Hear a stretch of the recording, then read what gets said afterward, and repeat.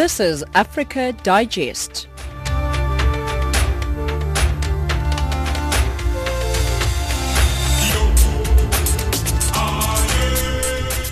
1700 hours Central African time, right here on Africa Digest on Channel Africa, as we give you news from an African perspective. Hello, welcome to the program. My name is Spumelele Zondi. We are broadcasting to you live from Johannesburg in South Africa. You can find us on 9625 kilohertz, that's on the 31 meter band if you're in Southern Africa. You can also stream us on channelafrica.co.za. I'm with Jola Netulo, Wisane Matebula, and Musibudi Makura. Your top stories. Sierra Leone cancelled plans to build a controversial airport outside the capital, Freetown, funded by Chinese loans. Today marks International Day of the Girl Child. In economic news, the foreign holdings of Egyptian treasuries stood at $14 billion at the end of September. And in sports, South Africa's Kevin Anderson reaches the quarterfinals of the Shanghai Masters. Jola Netulo has your news.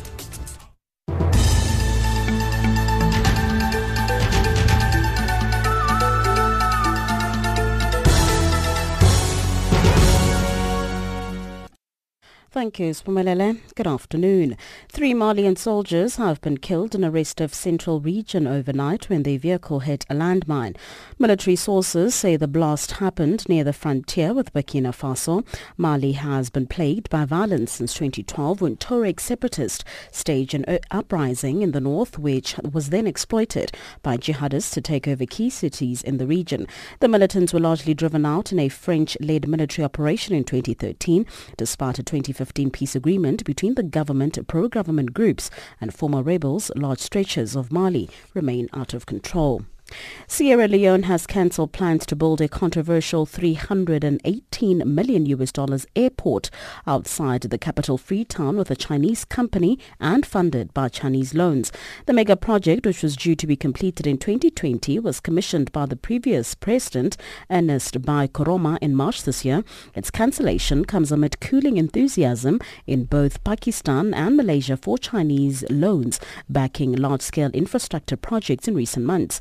But Sierra Leone's decision is the first time an African government has cancelled any already announced major Chinese-backed deal. Sierra Leonean journalist Elias Bangura has more. The president, that is our current president, during his campaign, he said it clearly. And he told the nation that once he is elected president, he was going to cancel that project, i.e. because it is not viable. Those were his exact words, that it is not viable. To begin with, the background to that is that the World Bank and other donors had advised against the construction of that particular airport, in the sense that there was no point in building another airport when the one that we had less than 150,000 passengers per year. So why build another airport? Besides, the cost itself, it's borrowed money and it's something that we are going to pay back. So he said he's going to cancel it. Now that he's president, I think he has put his words into action. So yesterday it was announced formally that we now have a cancellation of that particular project, which is the Mamama Airport, just outside Freetown. An Egyptian military court has sentenced 17 people to death over a series of attacks on churches that left dozens dead. Another 19 people were handed life prison terms, while 10 have been sentenced to between 10 and 15 years in connection with the attacks in 2016 and 2017 in Cairo, Alexandria and Tanta. The Democratic Republic of Congo's Ebola outbreak is expected to last another 3 to 4 months and could spread at any time to Uganda and Rwanda. That's according to the World Health Organization. Emergency Response Chief Peter Salama says the most concerning area is the city of Beni in Congo's North Kivu province. Salama says dozens of people who may have been exposed to the disease are hiding from health workers. And finally, the death toll in the wake from flash floods that tore the Spanish islands of Moroja have risen to 12. Rescue workers have found 2 bodies on Thursday, which are believed to be a German couple. Rescue workers are still searching for a 5-year-old boy missing after the intense rains. A massive cleanup is underway in the mud-covered streets of St. Lawrence, one of the worst-hit towns, with excavation machines clearing streets of debris. For Channel Africa, I'm Jolani Tulo.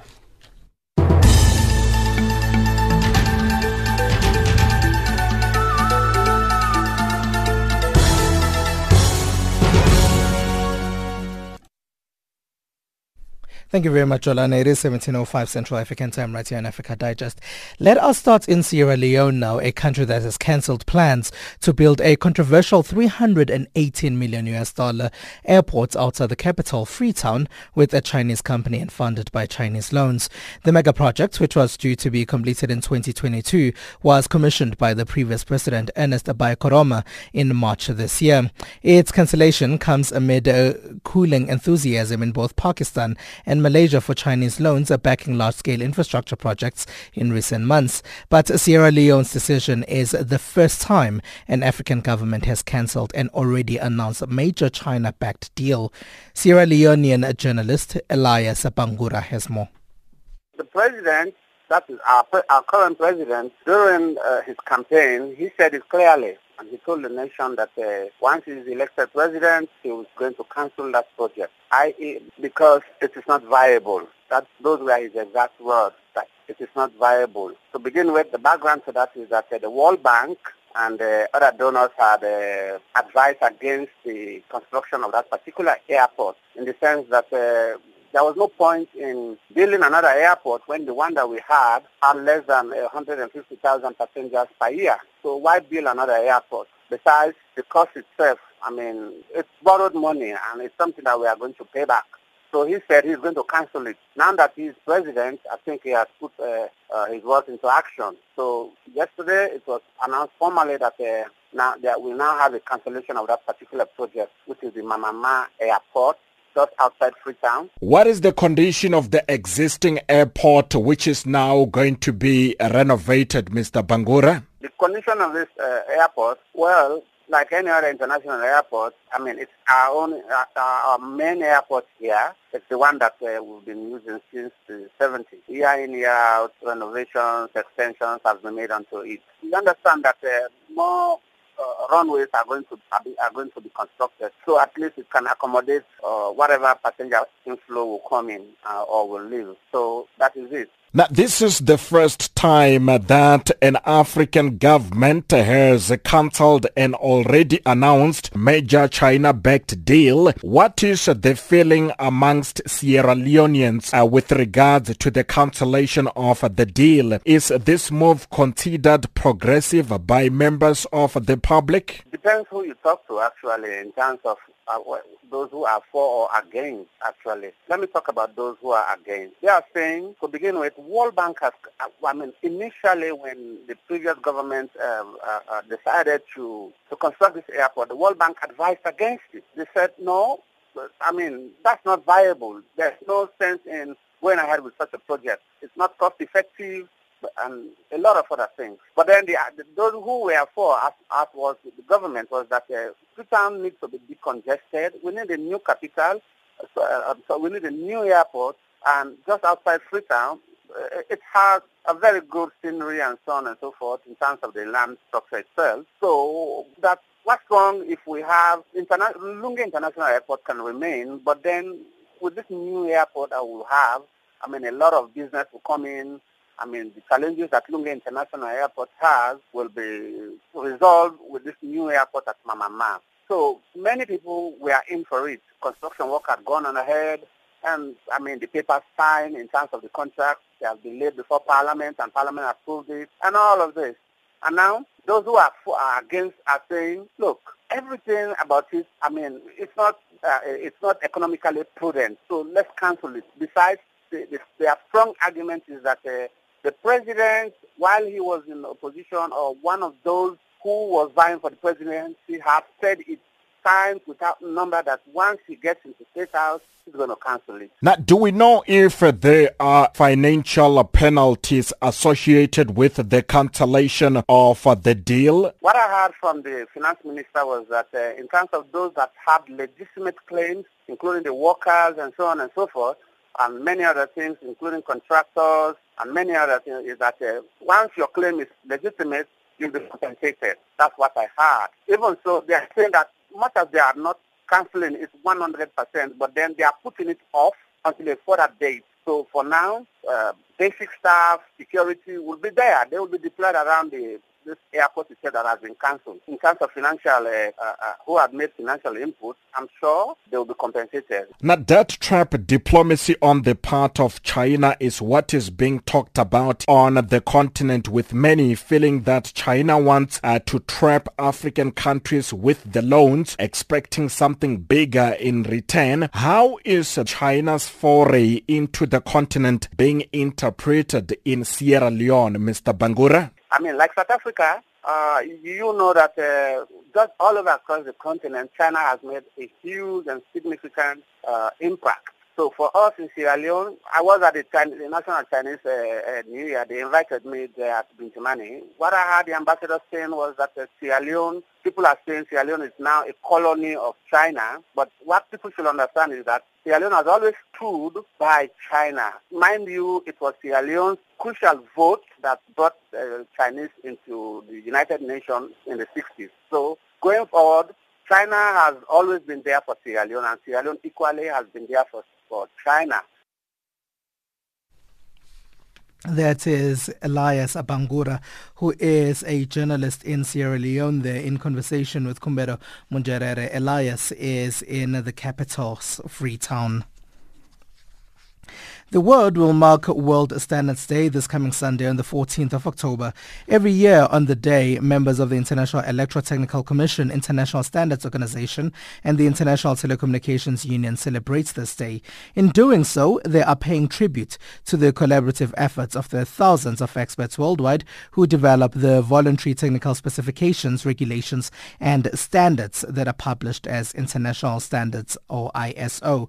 From the 19th to the 23rd of next month, Chief at Blackstone Consulting, Tolani Mpahlwa, Quality Manager Expert, will represent South Africa at the ISO World Congress in Portugal. Mpahlwa explains. It's a management consulting firm. It specializes on business management systems which enable organizations to fulfill their mandate and their objectives in servicing the consumers in terms of the product or service they are offering. You'll be part of a group of people that will be participating at the upcoming ISO World Conference. Tell us about the significance of you being part of this conference.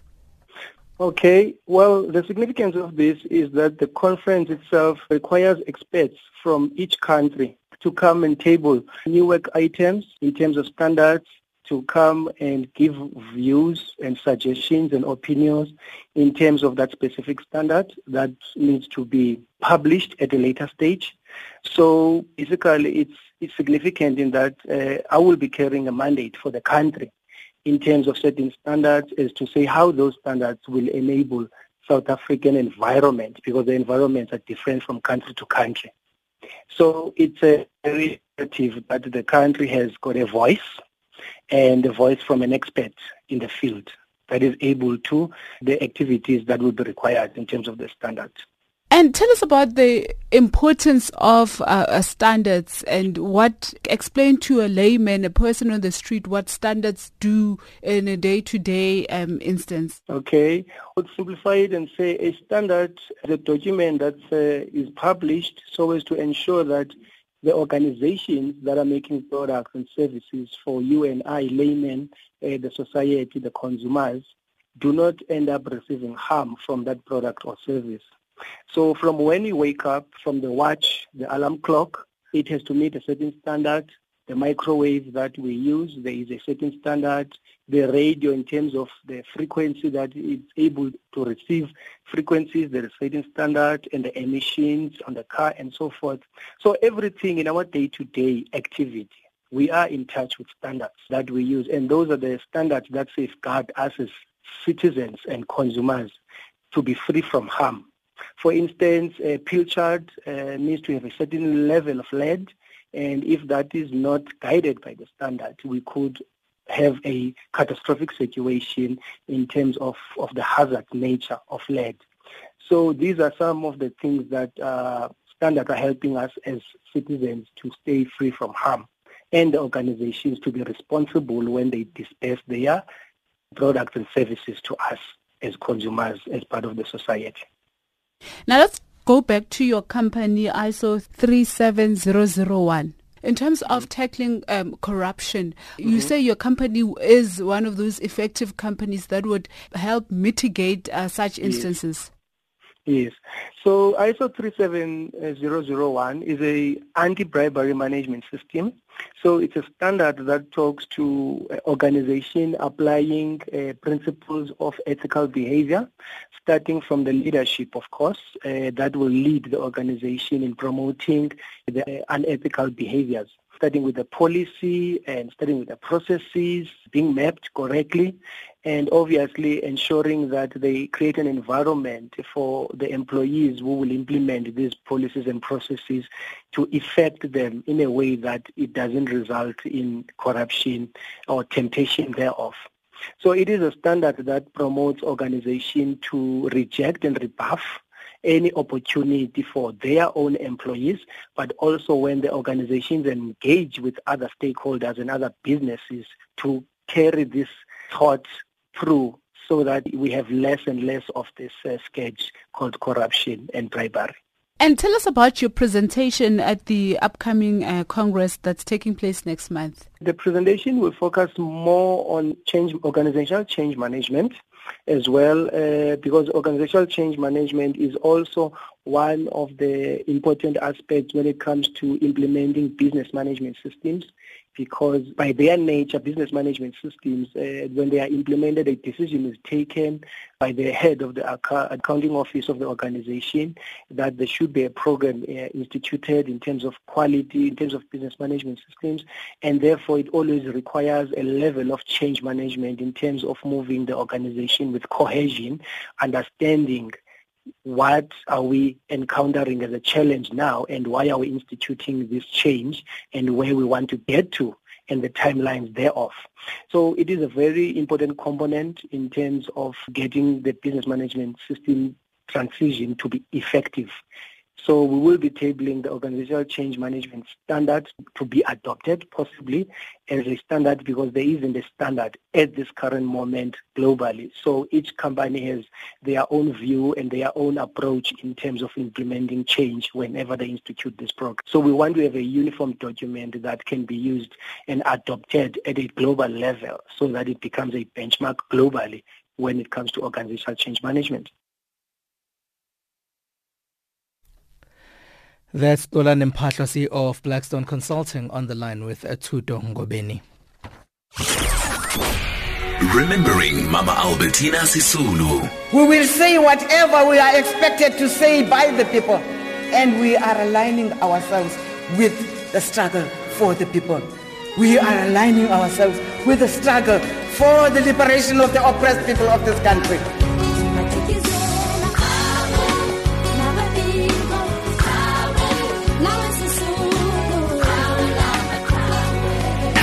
Mama Sisulu Centenary.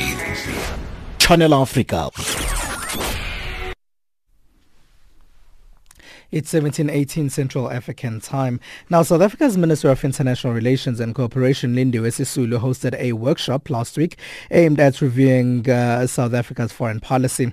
The purpose of the workshop was to engage non-governmental stakeholders as part of a border and phased consultation effort in the process of reviewing South Africa's foreign policy. Earlier this year, a review panel to steer a new direction for the country's foreign policy was appointed by Minister Sisulu, who has made it clear that she wants to overhaul South Africa's foreign policy position in the continent. To help us get an idea of what was discussed, we have Aziz Bahad, who is the chairperson of the Ministerial Review Panel in the Department of International Relations and Cooperation, and Kwezi Mgqibisa, who is the Regional Manager of Operations at the Center for the Constructive Resolution of Disputes, or a court. They spoke to Benjamin Washadam. Many countries are reviewing foreign policy given the global political and economic realities, which are fundamentally different from 15, 20 years ago. We are facing a world that is totally disunited. The rules-based systems that have been created since the Second World War are being challenged, and in fact fundamentally challenged. Terrorism and extremism is now rampant. We can see the drums of war are banging very much louder against Venezuela, against Syria, against Iran. So we're living in a very unstable economic.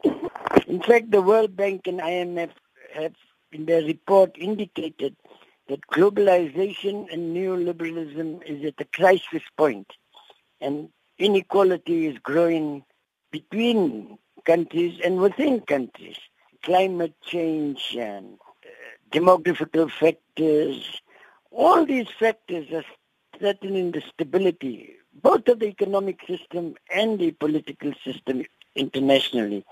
And so, like many countries, we are reviewing our foreign policy to see whether it is still in line with the new global political and economic realities. Well, let me move to you, Kwesi, in terms of your thoughts around the timing of this revision of South Africa's foreign policy. And I think Mr. Pahad is correct saying that the global economy has changed so much, even on a political sphere, and things are not what they used to be, just even in the space of the last 2 years. I think what Mr. Pahad has said is definitely most true and found expression in the discussions in the workshop and other conversations that have taken place prior to the workshop. But I think that whilst the emphasis is on what has changed in the world out there, some of the focus has to take place and put emphasis on how we as a country, South Africa, have changed. I mean, we're definitely not the same South Africa that we were post-1994. And indeed, the work that the country has done, very commendable in terms of peace and security, in terms of advancing the African agenda, in terms of pursuing and opening up avenues for the attainment of the objectives of the Global South agenda. We are not the same country. We do not have the same level of, one would even say, goodwill as we used to enjoy. We do not have the same resources that we used to be in a position to put into the service of these objectives or this cause, as it were. So I think that the review is coming at the right place in order for us to assess what is the environment like out there, and perhaps more importantly, what mechanisms and, of course, attributes do we possess at this point in time in order to make an impact in the environment that we find out there.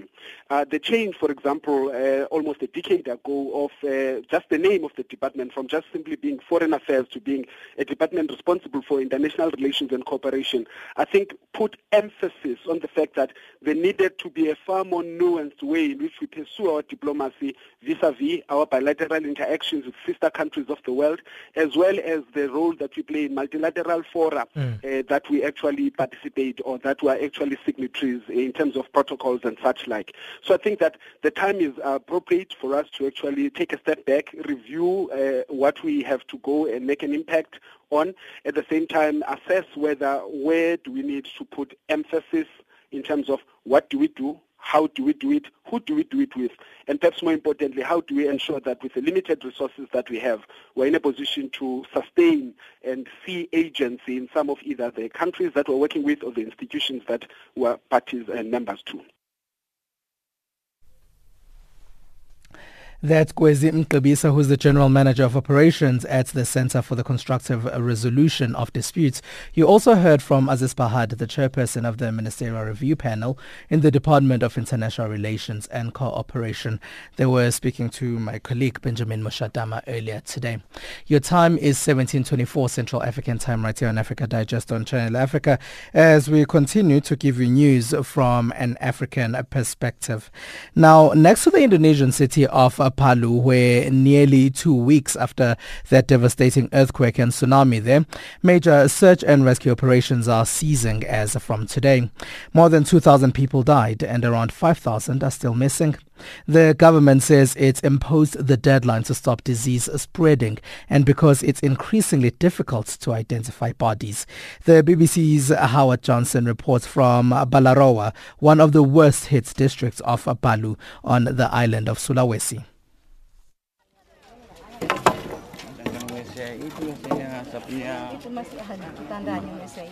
Hasmina and Ramli have been searching for their son Aldi now for nearly 2 weeks. The last they heard was that he was heading out on a fishing trip with a close friend. That was on the afternoon of September 28th, the day a devastating earthquake turned their lives upside down. With the parents of Aldi at their family home, they described how it moved around 80 meters downhill when the earthquake struck. It's now lying in bits all over the ground here. You can see bits of corrugated iron ripped off. There's a chair, an armchair that's been torn to shreds. And they describe how a football pitch behind them was turned 360 degrees and ripped into two bits as the earthquake struck. That was his football shoes. Aldi's football. Yeah, Aldi's football. His son. A pair of Aldi's neon-coloured football boots stand out against the rubble, a stark reminder of one of thousands of people who are still missing here. But the government of Indonesia says it will end major search and rescue operations today and declare devastated areas mass graves. A policy that offers little comfort to Hasmina. I hope the search can be extended, but if the government stop, I can't force them. But I believe my son is still alive. Elsewhere in Balaroa, the looming deadline has galvanized teams into action. A mechanical digger claws through the mud to reveal the body of a young man. The search and rescue team put the remains into a body bag. After a brief inspection, a relative confirms that it's his cousin. 5 family members were missing: my mom, my dad and grandmother. We just found my auntie and cousin. I recognize him by his clothes and his haircut.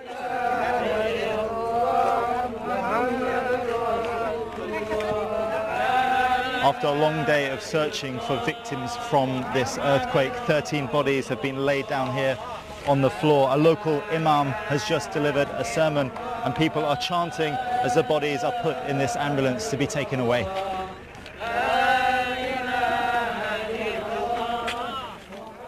Today, the government will switch its focus from search and rescue to rebuilding Palu.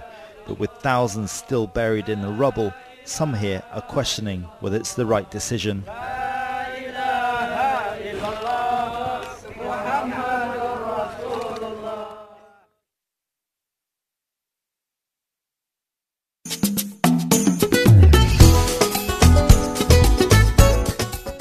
If you're interested in a real-life story of friendship, then join Channel Africa for a book reading of 65 Years of Friendship, written by George Bezos about his relationship with African icon Nelson Mandela, from Monday to Thursday at 2200 Central African Time and during the weekend on Saturday and Sunday at 800 hours Central African Time.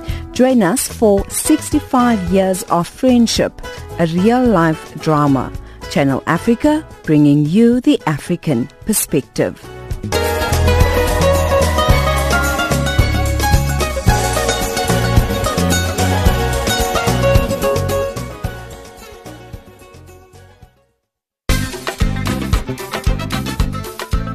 I'm an actress. I'm a motivational speaker. Born with albinism.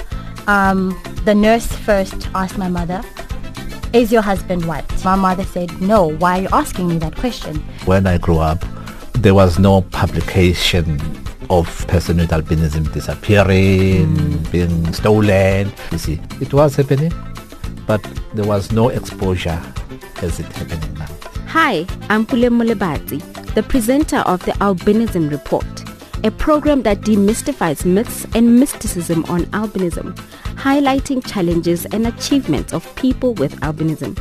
Tune into the Albinism Report on the following times: Monday, 9:05 in the morning to 10:15 Central African Time, and from 10:05 to 11:15 Central African Time. Tuesday at 2:05 in the morning to 2:45 Central African Time. The Albinism Report, an enlightened narrative with me, Pule Mulebati, on Channel Africa from an African perspective.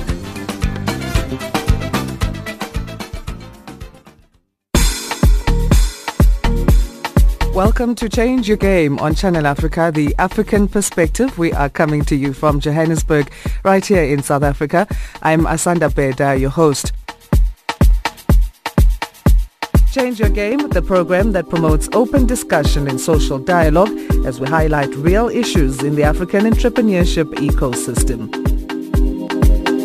Trevor Mumba now joins us in studio to talk about his entrepreneurial and personal journey. Welcome to Change Your Game, Trevor. Thank you so much. It's an honor to be here. It is 17:30 Central African Time right here on Africa Digest. Here's Jola Netulo with your news headlines.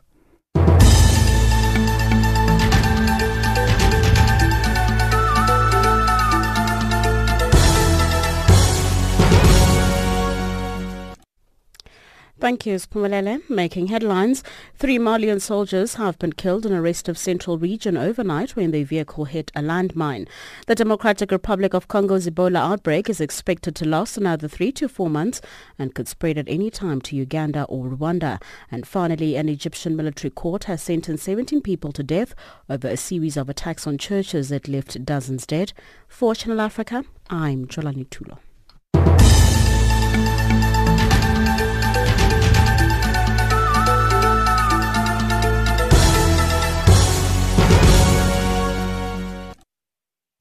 It is 17:31 Central African Time right here on Africa Digest. Remember that if you want to be a part of the conversation here, you can tweet us on Channel Africa 1. You can also send us emails. We are on info@channelafrica.co.za. That is info@channelafrica.co.za. WhatsApp us as well. +27 76 300 3327. That is +27 76 300 3327. My name is Spumelele Zondi with you until 1800 hours Central African Time.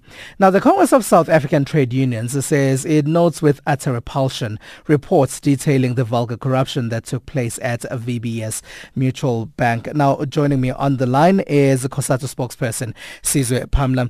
Hello, and thank you very much for joining me, Mr. Pamla. Evening to you and the listeners. Now, you said there's a difference in the way that a certain media house reported on this particular corruption to other corruption. Tell us about that. Indeed. Look, we've been dealing with these matters of corruption for some time now as a country.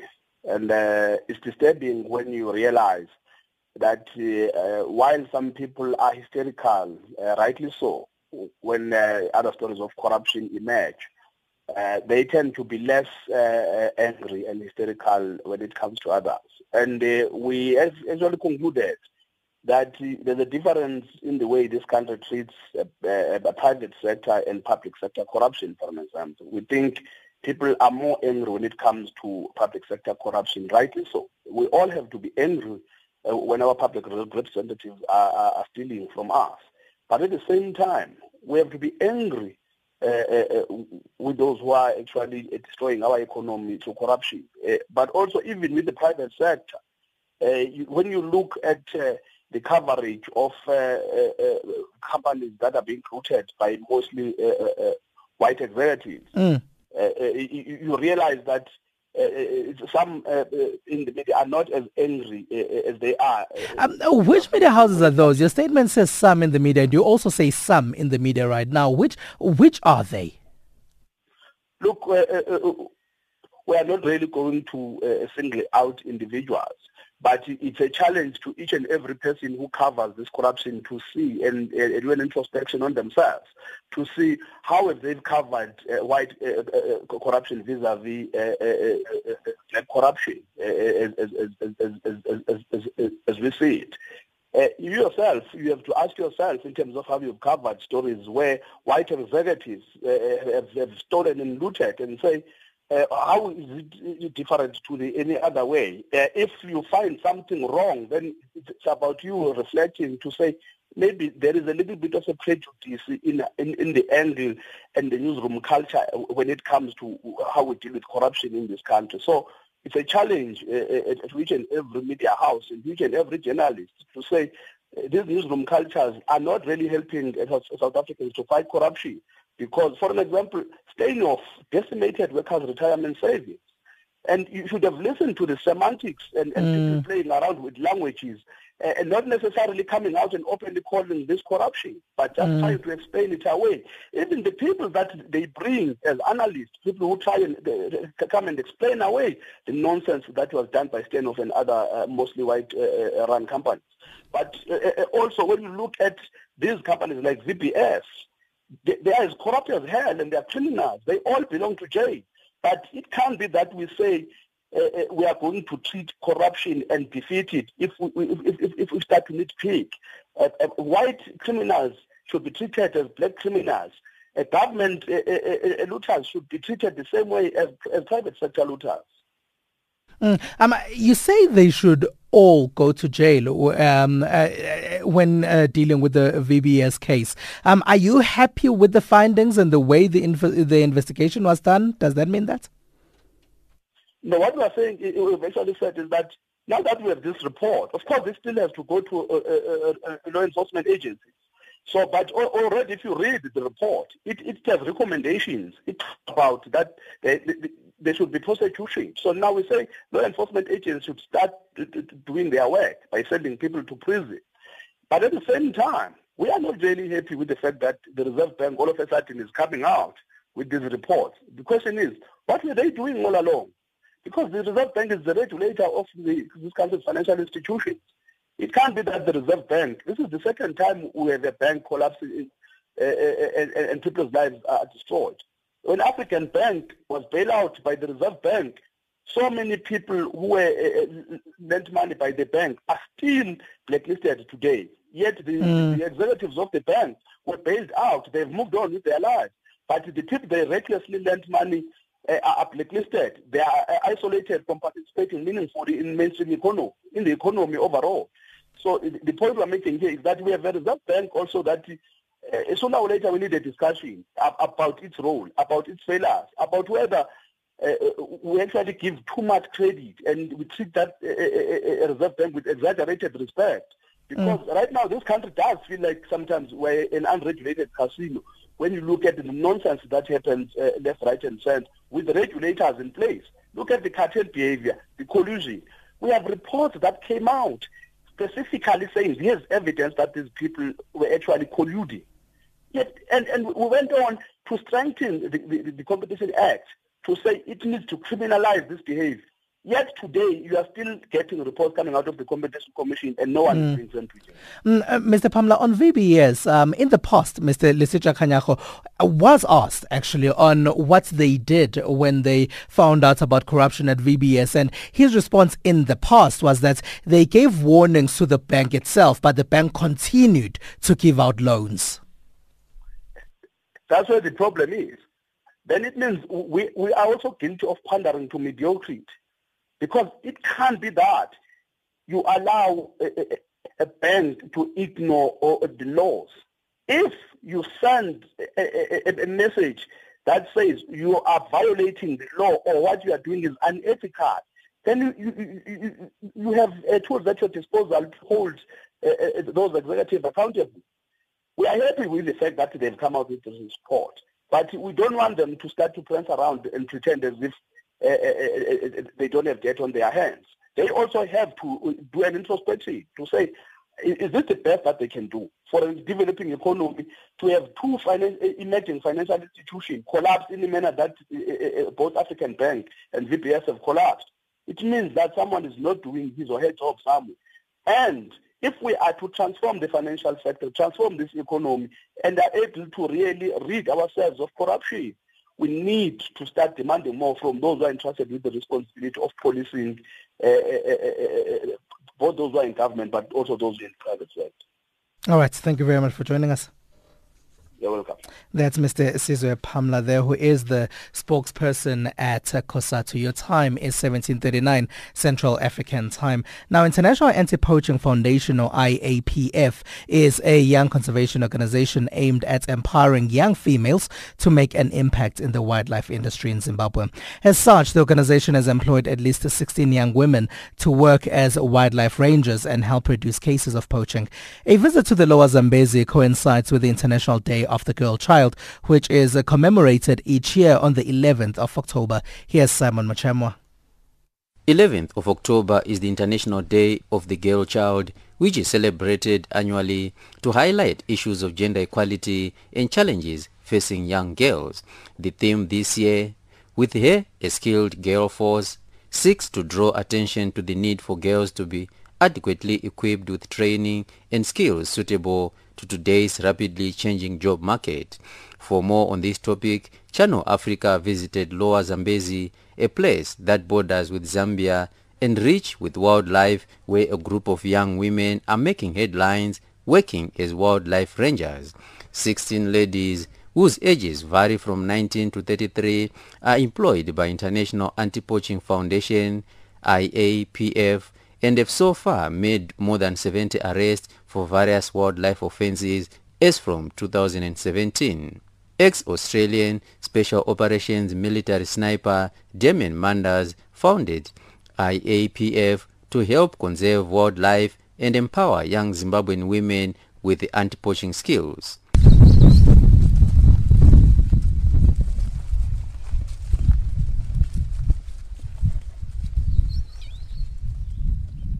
This is the sound of nature, the sound of footsteps and birds in a wildlife sanctuary near Kariba, where Channel Africa accompanied IAPF rangers on their morning patrol. The ladies are fit and highly skilled when it comes to weapon handling. They are also very good when tracking spoor, a skill required to track down poachers. Margaret Darawanda, a 20-year-old team member at IAPF, had this to say. I'm a fanatic of animals, so I do not care animals to be killed. We try by all means so that we can get the poachers, arrest them and caution them in the bush so that they cannot kill the animals. We did many arrests. So far we have 72 arrests differently, like arresting those who destruct the habitat, the trees, and those who kill small game like antelopes, elands, kudus, sort of, and also the big game. We have arrested many poachers from around the area. We haven't encountered any armed poachers yet. Margaret added her job is tough, especially for women, but with the right support and training, she is now a ranger. Earlier, before we were afraid, we didn't know how to get into the bush. In the training, we were trained many things so that we can get used into the bush.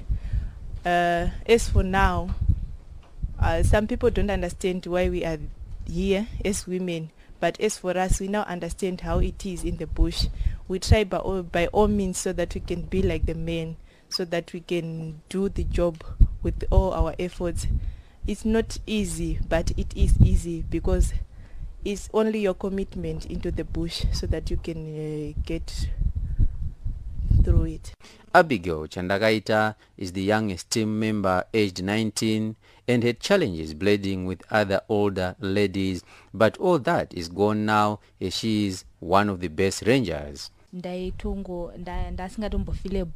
lacked confidence after noting that I was the youngest in the group, but now I feel like we are all equal.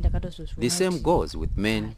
I now believe in myself and don't feel intimidated when working with men.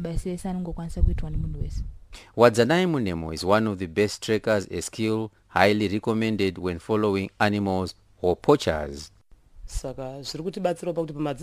This is helping us a lot. We were taught how to track animals, including poachers. To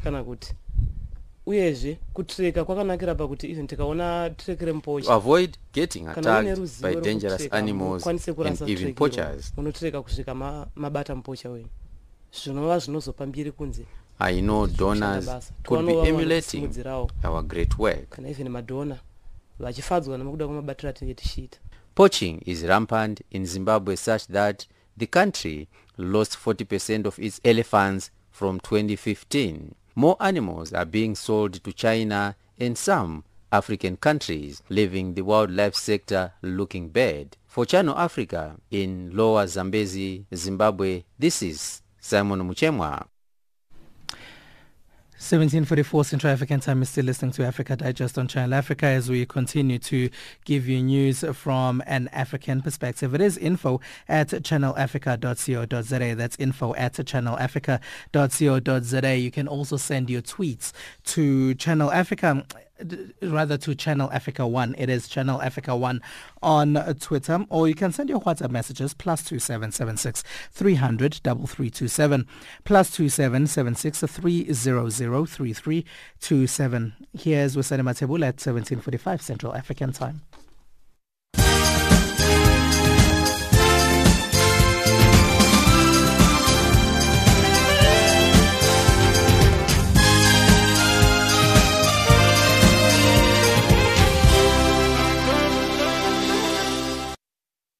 Thanks, Pumelele. South African Financial Services Group Sanlam has met conditions for acquisition of Moroccan-based Saham Finances, turning Sanlam into a leading Pan-African financial services group.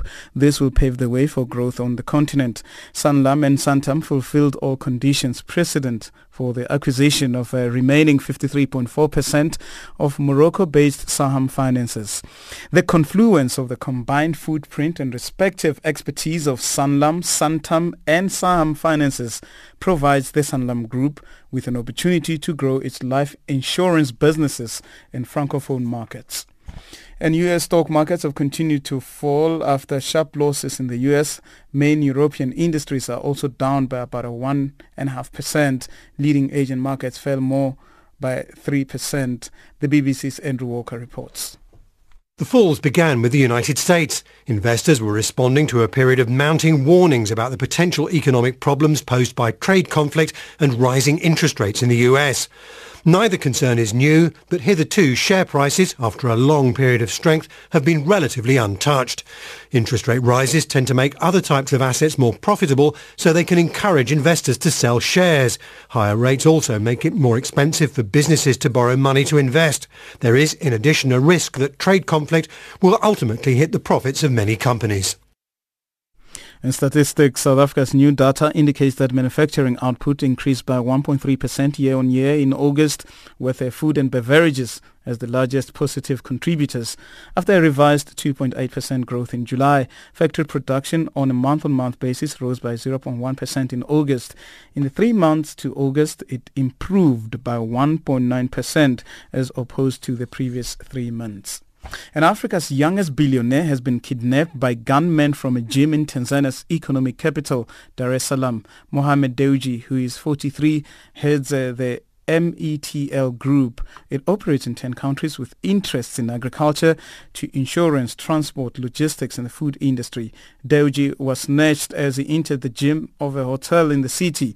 Authorities say the abductors were white men traveling in 2 vehicles, and the motive could be a ransom demand. And foreign holdings of Egyptian treasuries stood at $14 billion at the end of September. This is a decline of nearly 20% from the end of June. Holdings stood at $17.5 billion at the end of June. Appetite for emerging market debt has already weakened when it declined further following currency crisis in Turkey and Argentina in August.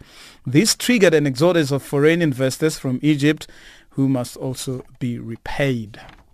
We look now at your financial indicators. The dollar 10.58, Botswana Pula 12.28, Zambian Kwacha, BRICS currencies, the dollar at 3.73, Brazilian Real 66.29, Russian Ruble 7421, Indian Rupee 6992, Chinese Yuan, and at 14 Rand 63 cents against the South African Rand. Also trading at 75 pence to the British pound and 86 cents against the euro. We move now to commodities, where gold is at $1,193, platinum $817 per fine ounce, Brent crude oil $81.53 per barrel. That's how it's looking right now.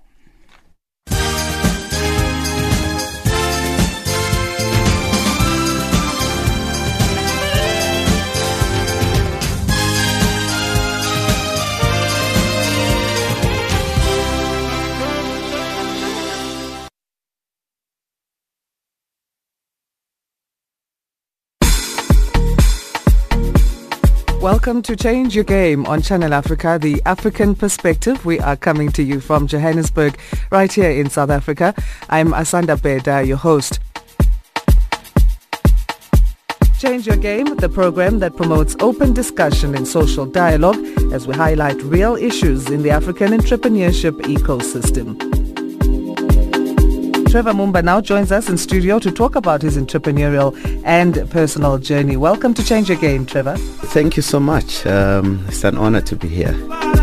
Palesa Mukubong, who's a designer. Welcome, Palesa, to Change Your Game. Thank you. Your role at the 4th Annual Fashion Without Borders event? I just know that I need to arrive and do my part and do it really, really well. Yeah.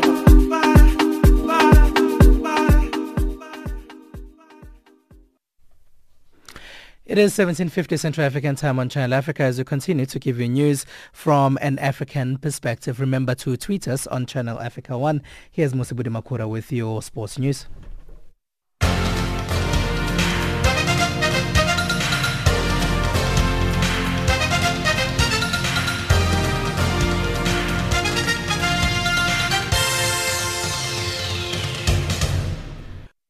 Good evening, sports fans. The organisers are on target to surpass the target of ticket sales for the Bafana Bafana 2019 Africa Cup of Nations qualifier against the Seychelles, with 13,536 tickets sold by midday today. Now, the match takes place at the FNB Stadium in Johannesburg, and given the low-key nature of the opposition in 189th ranked Menos, the Seychelles, Stadium Management South Africa had only targeted 15,000 ticket sales for the game at the 94,000-seater venue. However, with the rest of this afternoon and the whole of tomorrow remaining to sell tickets, the now organisers are hoping that the sales will approach the 20,000 mark. Meanwhile, kickoff for Saturday's match is at 3:30 p.m. Central African Time. Bafana head coach Stuart Baxter says that they will have to play with some intensity on Saturday. Nerves, anxiety, complacency, loads of things like that affect your intensity. If we play with the intensity we're showing now and the quality of the structure, then we will pick our way through. But it takes time, and you know, Nigeria took time to pick their way through, and I saw their game against Zimbabwe that they lost 6. The first 20 minutes were tight, and I saw the Libya game. The first 20 minutes were tight. We've got to keep on doing it. Well, Bafana's home record in the AFCON qualifiers is not looking good at all. In the last 8 matches, they've only won 1 game, with the rest ending in draws and 6 in goalless stalemates. Against the so-called Menos, they have also struggled to produce results, but Baxter's aware that only 6 points will do against the Group E's Whipping Boys. I certainly think that this game, we shouldn't have any other thought in our mind apart from we want 6 points. We will not underestimate anybody because we cannot, because we've done it too many times in the past, which has caused complacency. We want 6 points. We want to make sure that we have those 6 points, and whoever the team is on the other half of the field, then we're going to play as well as we can, and we're going to beat them. On to tennis news. South Africa's Kevin Anderson has reached the quarterfinals of the Shanghai Masters after defeating Stefanos Tsitsipas from Greece in straight sets. Anderson won 6-4, 7-6, avenging his defeat to the 20-year-old Greek in the Toronto Masters semi-finals back in August this year. Now, Anderson will now play Serbian second seed Novak Djokovic for a spot in the last 4. And finally, in boxing news, reigning World Boxing Organization bantamweight champion Zolani Laspon Tete is confident that he will retain his title this coming Saturday. Tete is going to fight against Russian boxer Milikai Mishka Alyan in the quarterfinals of the World Boxing Super Series at the Expo Center in Ekaterinburg, Russia. Now, Tete is positive about getting a win in Russia, even though he has admitted that the Russian is more of a closed book. The preparations went very well. I've been working hard for 8 weeks, preparing for Mikhail Aloyan. He's got 4 fights, good amateur rankings, but I believe as the champion I will be victorious on the night and I will retain my title. There's a lot that I've learned from this last preparation. There's a lot that came through with my trainers, and I believe I'm very sharp this time around. I feel sorry for Aloyen because whatever I've been doing in the gym, I'm going to take it out on him. It's not easy. It's quite difficult because we don't know much about him, but we've got 4 fights of him where he's fighting. One of the fights he's fighting as an amateur. So we tried to work according to those fights. I believe we've got everything that we need to take out Aloyen. Come 13 October, then you will see what's going to happen. The Science Sports News at this hour. Stay tuned to Channel Africa for more news from an African perspective.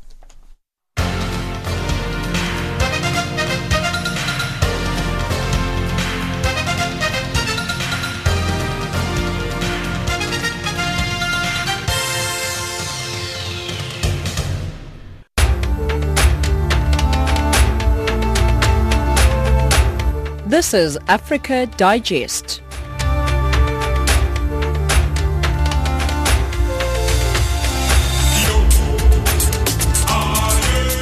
17:55 Central African Time, recapping our top stories. Sierra Leone cancelled plans to build a controversial airport outside the capital, Freetown. Today marks International Day of the Girl Child. With that, we'll wrap up Africa Digest for this hour. From myself, Siphumelele Zondi, producer Luyanda Maome, technical producer Tumelo Mukwena, and the rest of the Africa Digest team, thank you for listening. Send your emails to info@channelafrica.co.za. WhatsApp messages to +27 76 300 3327. Tweets to Channel Africa 1.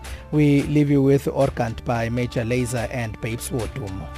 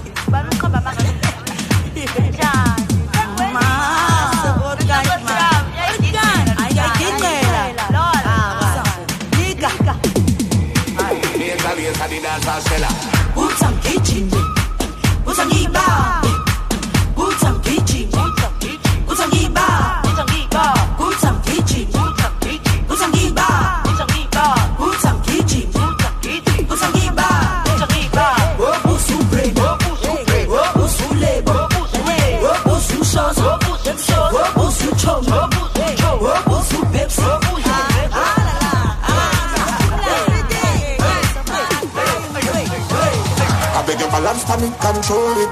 Balance panic, control it. Balance panic, control it. Control it, when you roll it. Balance panic, control it. Balance panic, control it. Balance panic, control it. Control it, when you roll it. I beg you, balance panic, control it. Balance panic, control it. Balance panic, control it. Control it, when you roll it. Balance panic, control it. Balance panic, control it.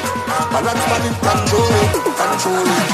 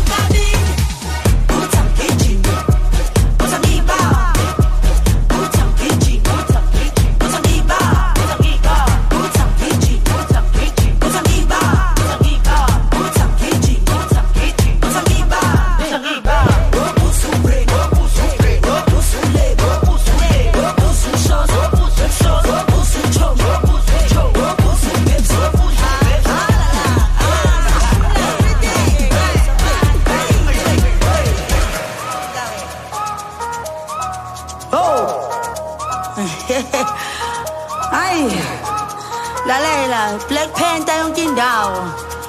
I'm not the queen of gum for nothing. And I'm angry. I beg you, balance panic, control it. Balance panic, control it. Balance panic, control it. Control it, when you roll it. Balance panic, control it. Balance pan it, control it. Balance pan it, control it. Control it, when you roll it.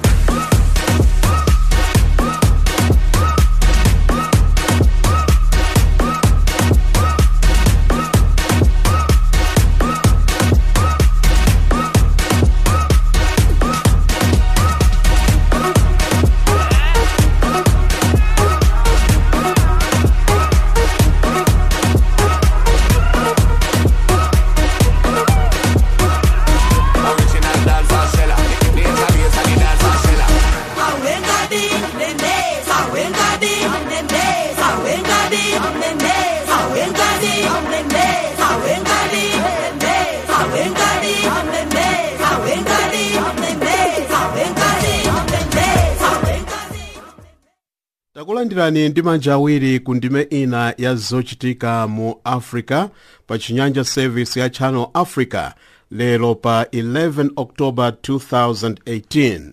Tikumveka pa 31 meter band pa 9625 kHz ku Malawi, Mozambique, Zambia, Zimbabwe, South Africa ndi kumaiko ena onse akumwera kwa Africa.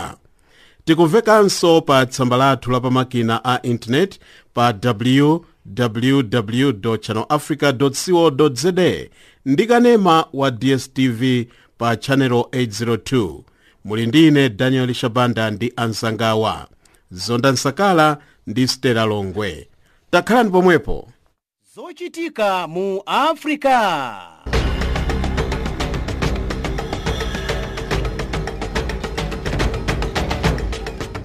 Titola ndi kusimba nkhani mopanda mantha, mosakondera, mopanda chibwibwi komanso mosakulubika. Ndife makutu ndi maso wa Africa.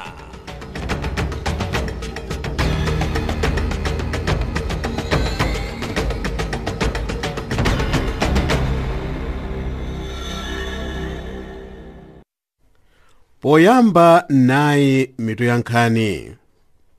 Apolisi a dziko la South Africa akusakasaka mwamuna wina amene akumuganizira kuti ndi amene adapha atsikana awiri. Nzika za dziko la Cameroon zikadayembekeza zotuluka za masankho a mtsogoleri wa dziko omwe zidaponya la Mulungu lathali. Dziko la Zambia lakweza ntchito yake yotulutsa mphamvu za magesi pogwiritsa